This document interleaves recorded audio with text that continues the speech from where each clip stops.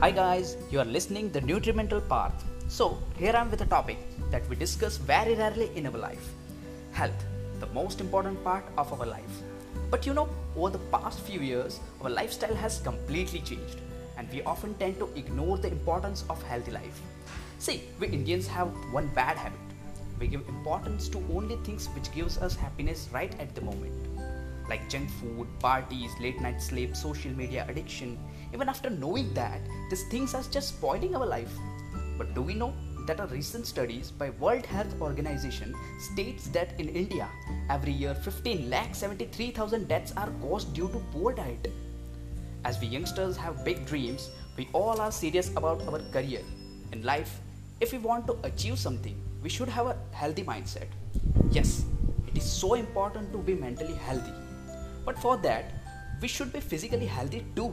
And that's the first step of making a good mindset that we are missing. I'm giving you an example. Suppose you are sitting in a car and you have decided to reach your destination anyhow, but there is no fuel in the car. Will it be okay? Just like that. If you want to achieve something in life, you have to be physically fit. But here comes a big question. How? See, I have applied few things in my life which I want to share with you. First of all, you have to know your body.